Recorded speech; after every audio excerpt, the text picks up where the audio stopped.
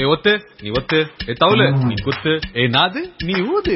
Radio சிட்டியின் cinema தர்பார். Radio city Munna கூட இப்ப நீங்க கேட்டுட்டு இருக்கிறது பெஸ்ட் ஆஃப் சினிமா தர்பார். ஆக்டர் ஜெயம் ரவி. அதாவது இந்த சமுதாய பிரச்சனைகளை பத்தி பேசுறது அப்படிங்கிறது ஒரு காலத்துல நமக்கு நிறைய உரிமை இருந்தது. ஒரு சினிமானா அது சினிமாவா பாத்துட்டு இருந்தாங்க. ஆனா இன்னைக்கு அரசியலை பத்தி என்ன பேசினாலும் சரி உடனே ஏதாவது ஒரு பிரச்சனை கிரியேட் ஆயிருது. படத்தை நிறுத்தணுங்கிறாங்க, பேனர் கிளிக்கணுங்கிறாங்க. இதெல்லாம் ஃபியூச்சர்ல யாருமே சினிமால அரசியல் பத்தி பேசக்கூடாது அப்படிங்கறதெல்லாம் ஸ்டாப் பண்றதுக்கான ஒரு நடவடிக்கையா? மத்தவங்களுக்கு எல்லாம் பயம் வரும்லனா? இந்த சிச்சுவேஷன்ல நீங்க இருந்தீங்கன்னா என்ன பண்ணுவீங்க? நான் படம் எடுக்கும் போது பொலிட்டிக்கலா இருக்கா இல்லையான்னு எனக்கு தெரியாது. பட் சொசைட்டி பேஸ்டா தான் இருக்கும். சோசியல் இன்ஃபர்மேட்டிவ் பிலிமா தான் இருக்கும். பொலிட்டிக்கலா இன்ஃபர்மேட்டிவான எனக்கு தெரியாது. ஏன்னா எனக்கு என்ன தெரியுமோ அதுதான் எனக்கு எடுக்க வரும், அதான் எனக்கு நடிக்கவும் வரும். சோ எல்லாருக்குமே ஒரு சோசியல் ரெஸ்பான்சிபிலிட்டி இருக்கு. Social responsibility I think that is the basic thing for any movement. எல்லாத்தையும் தாண்டி நம்ம என்டர்டெயின்மெண்ட்டுக்கு எடுக்கணும்ன்றது ஒண்ணு. அதாவது இந்த சினிமாங்கிறது காலங்களுக்கு தகுந்த மாதிரி மாறிட்டே இருக்கும் அப்படின்னு சொல்லுவோம். இப்ப சமீப காலமா இந்த சோசியல் மீடியாவோட இன்ஃபுளுன்ஸ்ங்கிறது தமிழ் சினிமால ரொம்ப அதிகமாயிடுச்சான்னு தோணுது. எல்லா விஷயத்திலயும் யதார்த்தம் ரொம்ப அதிகமா இருக்கணும்னு நினைக்கிறாங்க. சோ இந்த பிரஷர்லாம் ஆப்வியஸ்லி ஹீரோக்கும் ரொம்ப அதிகமா இருக்கும். இதை நீங்க எப்படி பாக்குறீங்க? இன்னைக்கு என்னன்னா இந்த டெக்னாலஜின்றது கொஞ்சம் மேலோங்கி நிக்குது. அதுல என்ன நல்லது கெட்டது அப்படின்னு பார்த்தோம்னா நல்லதுதான். ரீச், பயங்கரமான ரீச். நமக்கு முன்னாடி எல்லாம் ஒரு வருஷம் பப்ளிசிட்டி பண்ணணும், இப்ப ஒரு மாசம் போறோம், ரீச் ஆயிடுது. சோ அந்த வகையில சினிமாவுடைய பப்ளிசிட்டிக்கோ இல்ல ஒரு ரிலீஸுக்கோ இல்ல ஆடியன்ஸோட டேஸ்டுக்கோ இது எப்படி பொருந்ததுன்னா ஃபாஸ்ட் போட்டு பார்க்க முடியுது ஈஸியா கையிலேயே.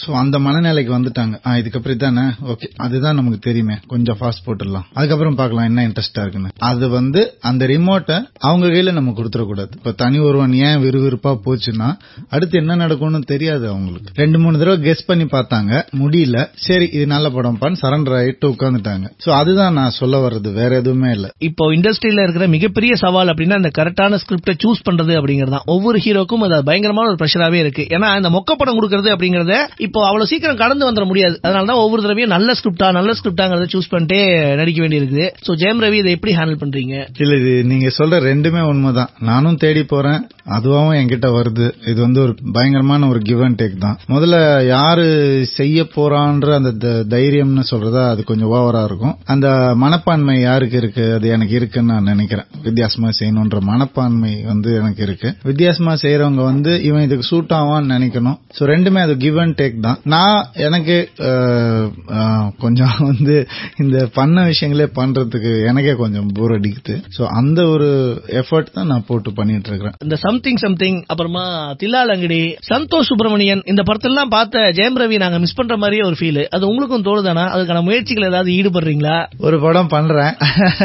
அது ஒரு அழகான காமெடி படம், ஒரு ஜனரஞ்சகமான படம் அப்படின்னு சொல்லுவோம் இல்லையா, உட்கார்ந்து தியேட்டர்ல பார்த்து சிரிச்சு ரசிச்சு அந்த மாதிரியான ஒரு படம். ஒரு வாழ்வியல பத்தின ஒரு விஷயம். அத வாழ்வியல நீங்க எப்படி சொன்னாலுமே எடுத்துக்கவே முடியாது, அட்வைஸ் ஆயிடும். அத காமெடியா சொன்னாதான் எடுத்துக்க முடியும். ஏன்னா அது போய் உள்ள போய் தைக்கணும். நம்மள மேல ஒரு லேயர்ல பட்டு கீழே வந்துரும், இல்லன்னா உள்ள போய் தைக்கணும். அது காமெடி மட்டும் தான், சிரிக்க வச்சு கண்ணீரா உள்ள கொண்டு போயிருக்கோம், ஆனந்த கண்ணீரா. அந்த மாதிரியான ஒரு படம் அழகா வந்துட்டு இருக்கு.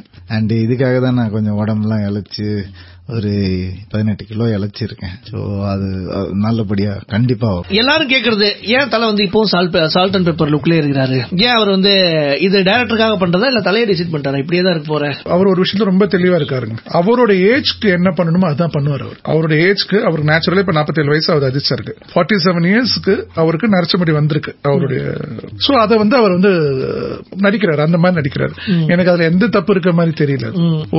ஒரு கிரேஸ்ஃபுல்லா ஏஜ் ஆயிருக்காரு, அவர் கம்பீரமா ஏஜ் ஆயிருக்காரு. சோ அதை அவர் டிஸ்பிளே பண்ணல, என்ன தவறு இருக்க முடியும் சொல்லுங்க. பட் ஒரு ஹீரோனா இப்படிதான் இருக்கணும் அப்படிங்கறத தாண்டி இல்ல இதுதான் உண்மை, நான் இப்படியே இருந்துக்கிறேன் அப்படின்னு நிக்கிறதுங்கிறது, அதனாலதான் ஹீரோனா இப்படிதான் இருக்கணும் அப்படிங்கறது உடைக்கிறது இருக்குங்களா, அதுக்கே ஒரு தைரியம் இல்ல, அதுக்கு ஒரு ஆட்டிடியூட் இருக்கணும், பிளஸ் கேரி பண்ணணும் இல்லீங்களா. அது அழகா கேரி பண்ற 4 படம் தலை கூட நிறைய பேருக்கு இங்க ஒரு கனவு, ஒரு படமாவது பண்ணிடக்கூடாது அப்படின்னு. இந்த 4 படம் பண்ணிருக்கீங்க.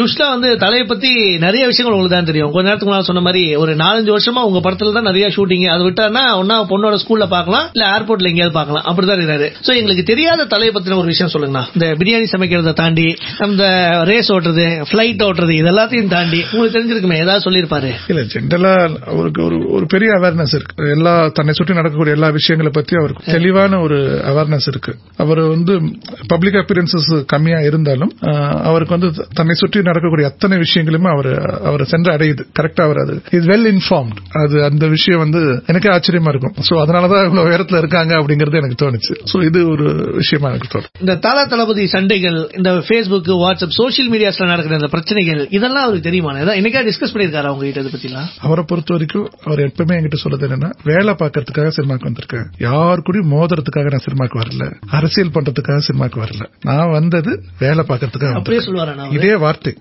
வார்த்தைகளை சொல்லுவேன். நான் வந்தது வேலை பார்க்கறதுக்காக சினிமாக்கு வந்திருக்கேன், என்னுடைய வேலையை நான் ரொம்ப சின்சியரா பண்ணுவேன், அவ்வளவுதான் சிவா என்கிட்ட இருக்கு அப்படி மாதிரி. அந்த விஷயம் ரொம்ப ராக் சாலிடா என் மனசுல பதிஞ்சிருக்கு. அதனால நீங்க கேட்டவொன்னு அதே வார்த்தைகளை என்னால சொல்ல முடியுது. பொதுவா ஃபேன்ஸை பொறுத்து என்ன சொல்லுவாருன்னா, நீங்க சொல்லக்கூடிய இந்த ஃபேன்ஸ் நடுவில் நடக்கக்கூடிய இந்த சண்டைகள் இருக்கு இல்லீங்களா, அன்பு சண்டையா இருக்கும், சில சமயத்துல வரம்புமான வார்த்தைகளா இருக்கும். இதை பத்தி பேசுறபொழுது ஒரு விஷயம் சொல்லுவாரு, ஒருத்தரை நமக்கு பிடிக்குதுங்கிறதுக்காக இன்னொருத்தர் நம்ம வெறுக்க வேண்டிய அவசியம் இல்ல. உங்களுக்கு ஒருத்தர் பிடிச்சிருக்கா, சந்தோஷமா அவரை கொண்டாடுங்க, அதுக்காக நீங்க இன்னொருத்தர் வெறுக்க வேண்டிய அவசியமே இல்ல அப்படிம்பாரு. இது எல்லா ஃபேன்ஸுக்குமே பொருந்தும் தான் நினைக்கிறேன் நான். விஜய் சேதுபதி கிட்ட பிரேம் கதை சொல்லும் போது எப்படி யோசிச்சீங்க? என்னத்த பெருசா இருந்தது போது அப்படின்னு இருந்தது. இந்த மனுஷன் நோ சொல்றது கஷ்டம். இதுக்கெல்லாம் சேர்த்து சம்மடி இல்ல செருப்படி விடுற மாதிரிதான் கதை இருந்தது. என்ன நினைச்சேன் நீங்க? அப்படிதான் கதை இருந்தது. அப்ப அந்த கதையை முழுசா கேட்டோன்னே நான் ஒரு மாதிரி ஆனேன். உண்மைதான். ஏன் ஒரு மாதிரி ஆனேன் அப்படின்னா, இத பண்ண முடியுமான்னு ஒரு கேள்வி இருந்தது. ஏன்னா இது முழுக்க நடிச்சாதான் இந்த படம், இல்லாட்டி கழுவி ஊத்திடுவாங்க. எனக்கு சில இடத்துல கோவம் வரும், வேகமா ஃபாஸ்ட் கட் பண்ணா எனக்கு கோவம் வரும். நான் நடிச்சிட்டு இருக்கேன், ஏன் கட் பண்ணி எனக்கு அடுத்ததுக்கு போறாங்கன்னு தோணும். எந்த வகையில இவங்க பயப்படுறாங்க? ஒரு ஆக்டர் நிஜமாவே பெர்ஃபார்மன்ஸ் வீக்கா இருக்கு, நீங்க கட் பண்ணி வேற இடத்துக்கு போறீங்கன்னா பரவாயில்ல, உங்களுக்கு வீக்கா இல்லன்னு தெரியும் போது அது ஏன் பயத்துல ஏன் எடிட் பண்ணுங்க ஒரு கேள்வி இருக்கும். நான் இந்த படம் அப்படி இல்லை, நீங்க நடிச்சு ஹோல்ட் பண்ணணுங்கிறதான் படமே. நான் அவர்கிட்ட சொன்னேன், சார் ஒரு 2 வருஷம் 3 வருஷம் இதை சொல்லிருந்தீங்கன்னா சத்தியமா எனக்கு நடிக்க தெரிஞ்சிருக்கேன் சார். அப்ப நான் அறவே காடுத்தனமா தான் பண்ணிருப்பேன். நான் இப்ப நினைக்கிறேன் நான் கொஞ்சம் மெச்சூர்டா இருக்கு. இப்பயும் நான் ஒண்ணு நீங்க பெரிய இப்ப புடிங்கன்னு கேட்காதீங்க. ஏன்னா இப்போ கொஞ்சம் மெச்சூர்ட் ஆயிருக்கேன், புரியுது. சரி, பட் இது வரைக்கும் தண்ணியை பார்த்துருந்தா அது கிணறு தண்ணி நினைச்சிருந்தேன், இப்பதான் தெரிஞ்சு அது கடல்னு தெரிஞ்சிருக்குன்னு சொல்றேன். விஜய் சேதுபதி கூட நடிக்கிற ஹீரோயின்ஸ் எல்லாம் இப்போ நயன்தாராவா இருக்கட்டும், த்ரிஷாவா இருக்கட்டும், ஐஸ்வர்யா ராஜேஷா இருக்கட்டும், ரம்யா நம்பீசனா இருக்கட்டும், உங்க கூட நடிக்கிற ஹீரோயின்லாம் இந்த கெமிஸ்ட்ரின்னு ஒரு விஷயத்த பேசுவாங்கல்ல, அது உங்களுக்கு பயங்கரமா ஒர்க் அவுட் ஆகுது. இது என்ன ஏதாவது ஸ்பெஷல் சக்சஸ் ஃபார்முலான்னு ஏதாவது இருக்கா? இப்ப எனக்கு ஜென்ரலா உட்காந்து பேசினா எனக்கு கஷ்டம் நிஜமாவே. அது ஜனமா எப்படி இருக்கீங்க, அம்மா எப்படி நல்லா இருக்காங்களா, இப்படிதான் இருக்கும். இது போல எனக்கு வேற தெரியாது நிஜமாவே. அது மத்தபடி இந்த சீன் பத்தி பேசும்போது, சீனுக்குள்ள இருக்கும்போது கலாய்க்கிறது, இந்த மாதிரி ஒண்ணு பேசுவோம். அப்புறம் இப்ப நான் எனக்கு ஏதாவது ஒரு பிளேவர் தூக்கிட்டே இருக்கணும். எனக்கு ஒரு சீன்ல ஏதாவது ஒரு பிளேவர் தூக்கிட்டே இருக்கணும். ஆடியன்ஸ் இந்த பக்கம் ஆடியன்ஸ் ஏதோ ஒன்னு எங்கேஜிங்கா வச்சுட்டே இருக்கும். என்னோட நான் இவ்வளவு கண்டுபிடிச்ச ஃபார்முலா சினிமாவில் ஆடியன்ஸ்க்கு ஏதாவது ஒண்ணு கொடுக்கணும். நான் ஏதாவது ஒன்று சேர்த்துட்டே இருப்பேன், அது ஆடியன்ஸ் தெரியாம சேர்க்கணும். சம்டைம்ஸ் எனக்கு டைரக்டர் தெரியாம நான் சேர்த்துறேன். இதெல்லாம் ஏதாவது ஒரு வேலை பார்ப்பேன். என்னை பொறுத்த வரைக்கும் நான் சரின்னு எப்பயுமே நிக்கவே மாட்டேன். ஆனா என் கருத்தை நான் சொல்லிக்கிட்டே இருப்பேன். நான் அதெல்லாம் எனக்கு பாடம் கத்துக்கிறேன்னு அர்த்தம். சோ இது முழுக்க அப்ப ஆட்டோமேட்டிக்கா என்ன, அது வேலைக்கான ஸ்பேஸ் இந்த மனுஷன், அதாவது ஒரு டைரக்டர் அப்படிங்கிற ஒரு மனுஷன் வர எனர்ஜி கேமராமேன் போய் ஆக்டர்கிட்ட போய் அப்படி எல்லாத்துக்கும் போது அதுதான் கம்ஃபர்ட் ஜோனா மாறுதுன்னு நான் நம்புறேன். அதாவது superstar Vijay Sethupathi combination ஏற்கனவே லிங்கா, அப்புறமா நிறைய படங்கள்ல சூப்பர் ஸ்டார் விஜய் சேதுபதி சேர்ந்து நடிக்கிறாங்க அப்படிங்கிற டாக் மட்டும் தான் வரும். இந்த வாய்ப்புகள் இதை பத்தி என்ன நினைக்கிறீங்க? எனக்கு என்னன்னா, எனக்கு இந்த மாதிரி நான் மதிக்கிற ஆக்டர்ஸ் அவங்க என்ன நினைச்சு நடிக்கிறாங்க, ஒரு சீன் அவங்க எப்படி ஹேண்டில் பண்ணா நேர்ல பாக்கணும் அப்படின்னு எனக்கு ஒரு ஆசை. ஒருத்தரோட ஐடியாவை திருடிடுவேன், நான் ஈஸியா திருடுவேன். ஒருத்தர் பிஹேவ் பண்றதை வச்சு அவர் என்னவா யோசிச்சாருங்கிறது நான் ஆல்மோஸ்ட் 90% ஜட்ஜ் பண்ணுவேன், ஓரளவு ஜட்ஜ் பண்ணுவேன். அது நிறைய இடத்துல ஒர்க் அவுட் ஆயிருக்கு, மொக்கையும் வாங்கியிருக்கேன். பட் ஆனா அதுல சக்சஸ் ரேட் அதிகம். அதனால மோஸ்ட்லி எனக்கு நான் அதனால ரஜினி சாரோட லிங்கா படம் அவர் எப்படி யோசிச்சு நடிக்கிறாரு எனக்கு அது தேவைப்பட்டது. எனக்கு என்ன யோசிச்சு அவர் பண்றாரு அப்படின்னு தேவைப்பட்டு அது மிஸ் பண்ணிட்டேன். அப்புறம் கபாலில ஒரு சான்ஸ் வந்தது, அதுவும் டேட் கிளாஷ் மிஸ் ஆயிடுச்சு. இப்போ இதுல அடிக்கும்போது நான் நெகட்டிவ் ரோல் பண்ணும்போது அப்ப நான் நினைச்சேன், நான் பிளான் பண்ணது சொம்பு தண்ணி லைஃப் எனக்கு கொடுத்தது வேற கொடுத்தது. நடிச்சிருக்கேன், கேரம்ல உட்காந்து சாப்பிட்டு இருக்கோம், 1/2 மணி நேரம் பேசியிருக்கோம். இந்த அனுபவத்துக்கு தான் லைஃப் டேய் நீ என்னடா சின்ன பிள்ளைத்தனமா ஆசைப்பட்ட, வேற ஒன்னு வச்சிருக்கேன் வெயிட் பண்ணு அப்படின்னு சொல்லி ஒண்ணு கொடுக்குது. சோ அப்படிதான் நான் பாக்குறேன் லைஃப். அதாவது விஜய் சேதுபதியோட நடிப்பு, அவர் சூஸ் பண்ற கேரக்டர்லாம், விஜய் சேதுபதியை பொறுத்த வரைக்கும் எல்லா ஜானர்லயும் படம் பண்றீங்க. சோ விஜய் சேதுபதி நடிகன் ஆகிறதுக்கு முன்னால ஏதாவது விஷயங்கள்லாம் யோசிச்சீங்களா? ஏதாவது காரணம் இருந்திருக்கா? எனக்கு வேற எந்த ரீசனும் இல்ல, கடன் தான் ஒரே காரணம். கடனை அடைக்கிறதுக்கு இங்க சம்பாதனை பத்தல, ஒருவேளை கிளிக் ஆயிட்டா கடனை அடைச்சலாம்ல அப்படின்னு தான் தோண்டிதான் வந்தது. என்ன ஒருத்தர் இல்ட்ரீட் பண்ணா எனக்கு செம்மையா கோவம் வரும். அதனால ஸ்டே அவே ஃப்ரம் பீப்புள். என் க்ளோஸ் சர்க்கிளை தாண்டி நான் போவே மாட்டேன், புதுசா மனுஷங்கிட்ட பழகவே மாட்டேன். அதெல்லாம் ஒரு மாதிரி இருந்தது. பட் அது அந்த வெளிப்பாடு தான் கத்துக்கணும்னு தோணுச்சு. கத்துக்கு போன இடத்துல அவங்க யாரும் பெருசா என்ன அலோவ் பண்ணாத பட்சத்துல அப்ப எல்லாமே எனக்கு புரியாதது மேல கேள்வி எழும்ப ஆரம்பிச்சது. பட்டறைக்கு போகும்போது, கூத்துப்பட்டறைக்கு போகும்போது அவங்க நான் என்ன நினைச்சிட்டு போனேன்னா, அதுக்கு முன்னாடி சினிமால என்னன்னா போனா சிரிக்கிறதுக்கு அழுவுறதுலாம் சொல்லி கொடுப்பாங்க போல இருக்கு அப்படின்னு நினைச்சிட்டு போறேன். அப்ப அவங்க ஒண்ணு சொல்றாங்க, அதான் முக்கியமான பாடமா மாறுது.